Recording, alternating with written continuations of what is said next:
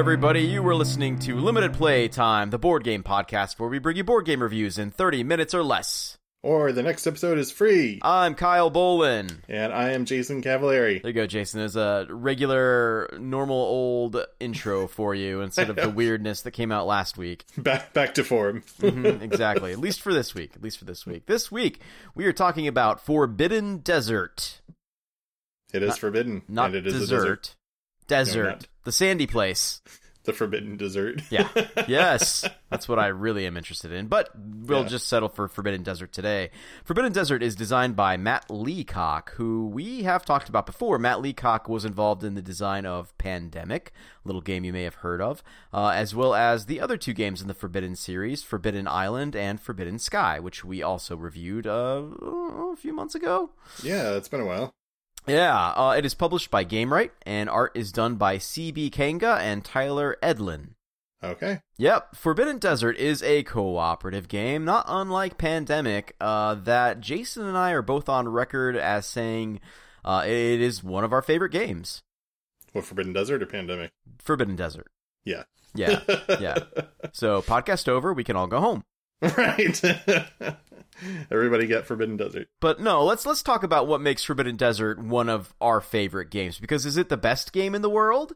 No. Is it the most deep game in the world? No. No. Is it the game that's maybe like the most satisfying in the world? Most satisfying? No, but it's pretty satisfying. Right. But here's the thing about Forbidden Desert, and I think we'll have to get into this. I think like the balance of cost, the balance of component, the balance of rule set, the balance of complexity to learn, and the balance of complexity to play it well is just like really, really, really well done.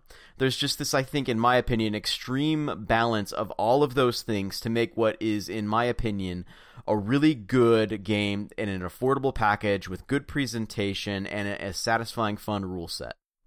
Yeah. Let's talk about why, okay? Okay. Because we're already on record as saying this is a good game. So why should somebody go out and buy Forbidden Desert? Well, I guess first let's talk about, in general, how do you play Forbidden Desert, Jason? Okay, well, so the idea is that you've crash landed in a desert, and you need to collect the pieces of your crashed airship so you can reassemble it and leave. The board, such as it is a bunch of tiles. They're arranged in a square with one empty space, and the empty space is the sandstorm. And every turn you have, I think it's 4 actions or 3 actions? 4 actions. 4 actions. Yeah. Which include things like move, pick up a piece, clear sand, which is another, as the game goes on, sand accumulates on the tiles as the sandstorm moves around. So you have to clear it before you can move through them. You can excavate a tile, which means you flip it over so that on the side that when you set up the board, the side that's facing up is just sand, it's just desert.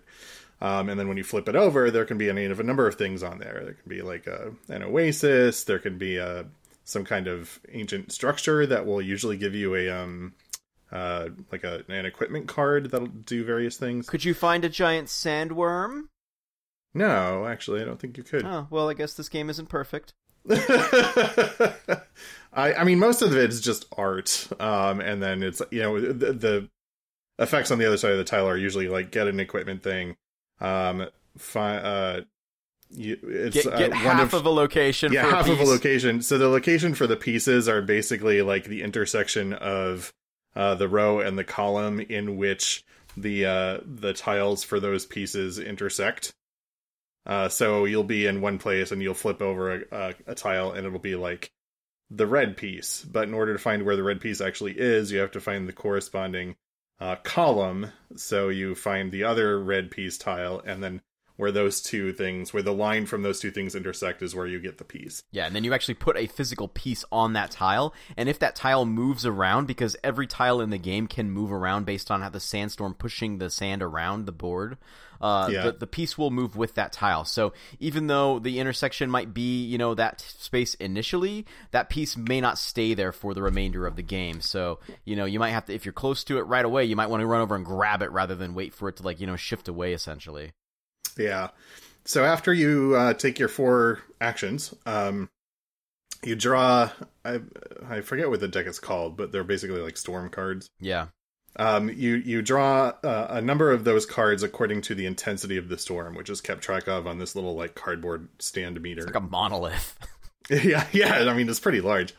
And then on each of those cards, there's usually a direction in which the sandstorm will move. So you shift tiles to accommodate the sandstorm moving, and every tile that gets shifted gets more sand piled on top of it. Mm-hmm. Some of the cards include things like, I think it's like Storm Intensifies, which means you increase the intensity of the storm on the meter, which will mean eventually that you'll have to pull more cards after every turn, so the storm gets really going. And then there are some like more dangerous cards in the short term, which are the Sun Beats Down card, which makes you lose water, which is like a health meter. Yeah, it's basically the only real health resource in the game. Unlike when we were talking about Forbidden Sky, there was 2 health meters in that game just to complicate things for some reason. Yeah, that was weird. Actually, isn't that? I think that's it. Just the storm cards, the storm intensifies, or the storm picks up, and the sun beats down cards. Pretty much, yeah. It's just that there's different like intensities of the storm movement. So like sometimes the storm will only move like 1 tile up, down, left, or right. Sometimes it'll be 2 spaces up, down, left, or right, and sometimes it's 3. And so, like you're going to be piling on more sand if it's 3 spaces because it's going to move up to 3 spaces of sand, and then you're piling up to 3 spaces of the board, and then you're piling sand on each one of those essentially. When you're playing this game, you kind of hope that like it'll try moving to the left when it's already on the left edge, so it can't move any further, and it'll basically give you like a little bit of a reprieve for a turn. Yeah, and that's also why you don't really want the storm to intensify all that much, because the more cards you pull after every turn, the more the sandstorm is going to move, and the more sand is going to get piled on top of these things. Yeah, that you do eventually have to excavate in order to get the pieces that you need to leave. Yeah. So yeah, you spend the game trying to find the pieces, getting back to the launch pad where you can reassemble your whirligig airship thing and yeah, it's escape, like a essentially. airship. It really is. Yeah, it looks like something out of Final Fantasy. And here's the thing, like you all have to escape. Like if any one of you dies during the entirety of the game, you all lose. No one left behind in the Forbidden Desert. Exactly. You all make it back to the launch pad. If you manage to grab all 4 pieces, reassemble the ship, everybody gets there, you win. Easy, right? You would think so. I mean, the game plays easily, but it's not easy to win. It's a simple game, but it's not necessarily easy, yeah. Jason and I have lost this game in, I think, record time. That was pretty bad. How many turns in did we get in 2016 when we played this? Like 5 or 6, maybe, if that. Yeah, I mean, there's enough random chance in this game with where the storm moves, and like how your sun beats down cards are going to get affect you, and whether or not you're going to be exposed when that happens, and whether or not you have like water, or you flip over an oasis, and whether it's a real oasis or not a real oasis, which can refill your canteen. Yeah, it can be a mirage. Yeah, there's enough random chance in this game that things can go real bad real fast, and you can just lose. And I don't feel like there's enough random chance in the other direction that it's ever super easy, but definitely you find ways to sort of mitigate the luck in a way that makes it, I think, a challenge, but a fair challenge in this game. Something that you can win. I've won this game plenty of times. I've lost it plenty of times as well, but I feel like after playing this game for years and years now, I would just guess, based on a feeling, that it's around 50-50. Yeah, I'd say that's probably true. I mean, some of it also depends on the composition of the character, because when you start the game, you do get a character that has like certain abilities. Mm-hmm. And depending on the composition of the various characters that are playing, like you could have some abilities that are perhaps more helpful than other ones. Yeah, like there's a water carrier that can carry extra water and share it with people. Yeah, there's a dude that can like move diagonally. Yeah. Yeah, like I think there's 5 different roles in the game. Maybe there's like maybe an archaeologist or an excavator or something who can remove like extra sand. Yeah, definitely. There's that there. Yeah. Yeah. But yeah, so you're basically playing a little bit of a process of elimination game here, trying to flip over tiles, excavate them to find the the locations of the different parts. And in the meantime, you're trying to basically mitigate the game loss condition, right? So, preventing the sand from getting too high and preventing your people from dying of thirst at the same time. Because if the sand tile deck runs out, if you've got too much sand on the board, you lose. If you lose all your water, you lose, right? Like there's a couple ways that you can lose the game. And so you're constantly trying to fight this balance of mitigating the loss conditions while also making progress towards the win conditions. And that sounds a whole lot like another game called Pandemic. Right? Yeah, the inspiration there is the similarities between these two games. There are very, very, very many of them, right? Like in Pandemic, you've got these disease cubes that are just popping up around the board, slightly randomized, and you're moving around trying to prevent them from. You're moving around trying to mitigate the spread and treat those so that they go away for a little while, and it gives you time to then try to work on finding cures. So same deal. You're trying to mitigate loss conditions while advance win conditions. Same exact deal. You're moving around with these different characters that have variable abilities. You're spending 4 actions to try to do those things. The mitigate loss goal and the advance the win goal, and that's the exact same thing in this game. So it's almost like he took just the sort of skeleton of Pandemic and applied it to this game, which is a little bit simpler because you've just got a 5x5 grid of squares to move around on rather than this complicated map of the world like you do in Pandemic, right? And I don't often find Forbidden Desert as I don't want to say annoying, but as maybe cumbersome as Pandemic can be. How so? Well, the thing with the outbreaks, if the outbreak really gets going, it starts snowballing at a much faster rate than I think sometimes you can handle. Yeah. I feel like the pacing of Forbidden Desert is much more even. I think Pandemic can go south really quickly. Yeah, I guess that's true, although we've also learned that can happen in Forbidden Desert. Yeah, too. But it's pretty rare. Yeah, it's not as common. I don't know. I've played a lot of Pandemic and I've played a lot of Forbidden Desert, and I don't know. I feel like Forbidden Desert is just a little bit faster playing game. I tend to get through a game of Forbidden Desert in 30 minutes pretty often, and a Pandemic game usually takes me closer to an hour, And so when I want to get out a, relatively simple, easy to teach co-op game that, uses these sorts of rules, which, it's easy to compare these two games. I'm probably slightly more likely to get out Forbidden Desert, not because I don't like Pandemic, I do like Pandemic, but because Forbidden Desert is just a little faster and maybe a little easier to teach. Yeah, that's true. It's definitely more of a game that I can play with more casual gamers than Pandemic would be. Although, Pandemic isn't that bad, but it's still a little bit more of a steep learning curve, I think. Yeah, it's a difference in inches, not miles.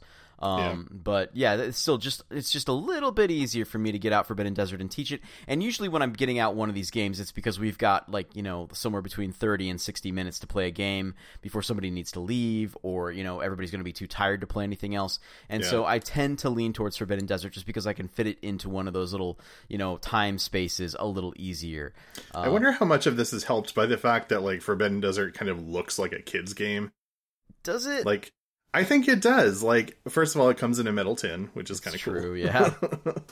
But secondly, the setup is I don't know, it looks like memory or yeah, that's true. Something like that. And it's got these chunky plastic pieces. So not a kid's game in the sense that it looks like it was made by Fisher-Price, like Reef. No. But a kid's game in the sense that it looks like, lots of kids' games have square tiles that you lay out in a. Yeah, and plus true. The art style is kind of cartoony. It looks like it was meant to appeal to children. Maybe. I don't know. But I think the effect of that is that it makes it more approachable for a lot of people. Yeah, I think that's true. And, it just the rule set is not all that complicated either. Well, so. Yeah. But yeah, so, I feel like if you're not a fan of cooperative games that are prone to quarterbacking, right? Is this a good game for you? I don't know. It can fall into that. I think that this game and Pandemic are kind of infamous for having quarterbacking problems, right? So more so, I usually have that more so with Pandemic, but yeah, I feel I can see how Forbidden Desert can be that way. It's such a similar game, right? That it has to be prone to the same thing. Maybe a little less so because I feel like there's just a little bit more random chance in Forbidden Desert than there is in Pandemic. Because in Pandemic you kind of know which cities are going to come up in the infection deck within a certain time frame because of the way that you intensify the deck and everything. Yeah, exactly.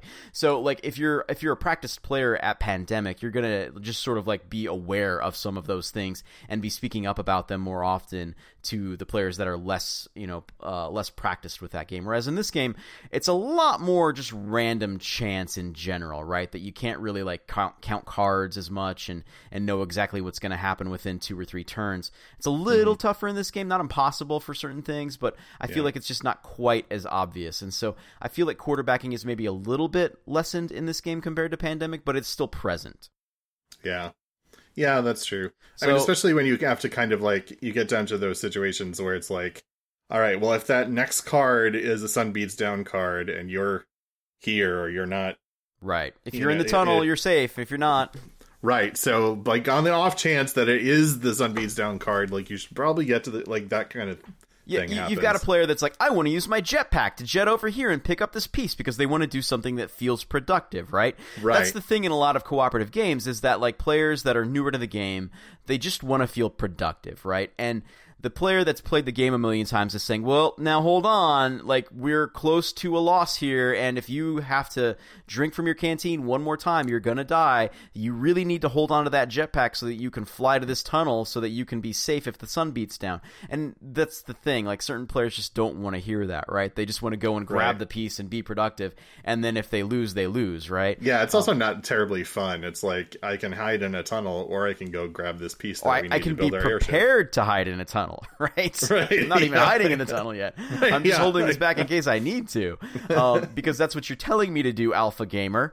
But that's the thing, right? With these games, like you tend to, if you're a practiced player, you tend to think about all the loss conditions that could possibly pop up, and you think about playing a longer game perhaps, and like holding back certain resources in the event that you need them to, like extend the length of the game to then, succeed at the win conditions. Whereas other newer players are probably looking at the very active, obvious, I should do this because that gets us closer to the win condition, right? Right, yeah. And I see that happen a lot with this particular game, and that's when I am prone to quarterbacking people, so I know that it exists.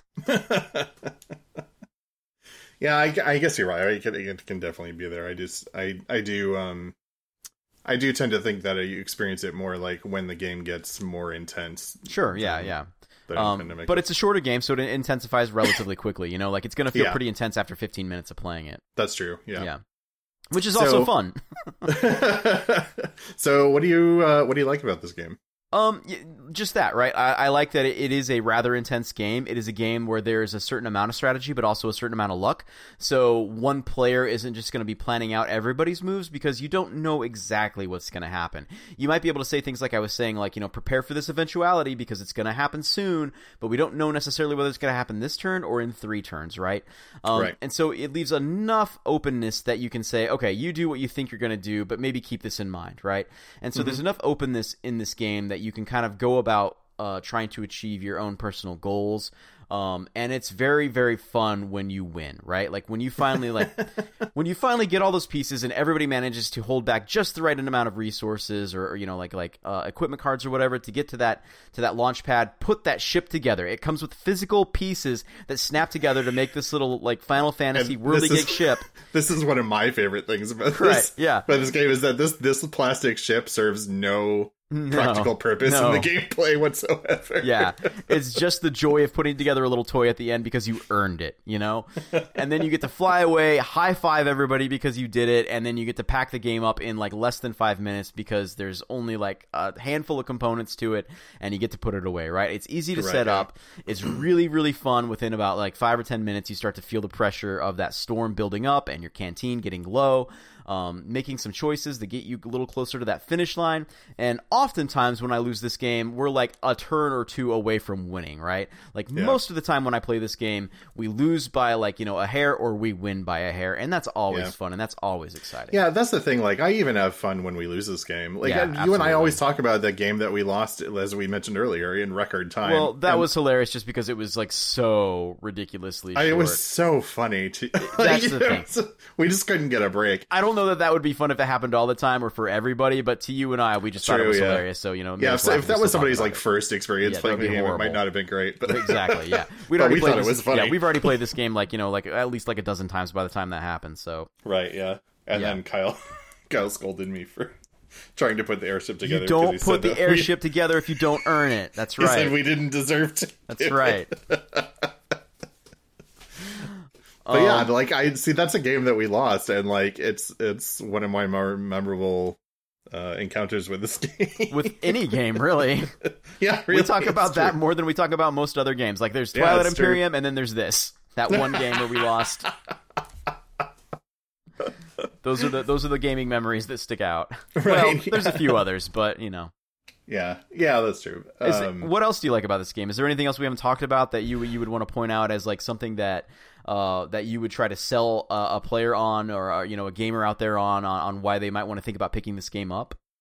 Usually I think about it in comparison with the other ones in the series. So, we already talked about Forbidden Sky, which it has its merits, but I think Forbidden Desert is a better game. Forbidden Sky only makes sense if you already have played and own the other ones.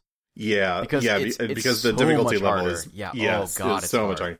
Yeah. I think Forbidden Desert has a nice balance between difficulty and fun. Yeah. So, and I've only played Forbidden Island once, and the one time I played it, I was like, I like Forbidden Desert better. Yeah, I played Forbidden Desert before I played Forbidden Island. Now, I've played Forbidden Island plenty of times now. I've played it quite a few times, actually. But it feels like this game's little brother, right? Like, there's just a little less going on there. You're still kind of moving around this island and trying to find certain things. But it's not as complicated, I think, in the rule set. So I think that this one is just a little bit better of a game for somebody that's looking for something with a little bit more substance to it, right? Yeah. And I feel like this game is maybe a little bit fairer too, or something. I don't know. Like Forbidden Island, just I don't know. Like it feels a little bit heavier on the randomness, and that can really kind of screw you up in that game. The times that I've played it, I guess that's true. Yeah. Anyway, I was trying to put my finger on what exactly it was about Forbidden Island that I didn't really care for. I think that's it. Yeah, part of it's control, right? Like when pieces of the island fall apart, there's not a whole. Sometimes you just can't do anything about it. Like you might just get cut off from parts of the island, and the only thing that might save you is that like there's basically like two potential places for each idol you're trying to find or whatever, right? So like there's a certain randomness to that game that there's less mitigation for, whereas in this game there's all kinds of things that change. Like the board state changes constantly. So even though you might be relatively cut off from something you really need right now this turn, if the storm moves those tiles around a certain way, you might get access to it later, right? True, and also, like, you can technically, quote-unquote, lose tiles by having too much sand on them, but you can get them back. Yeah.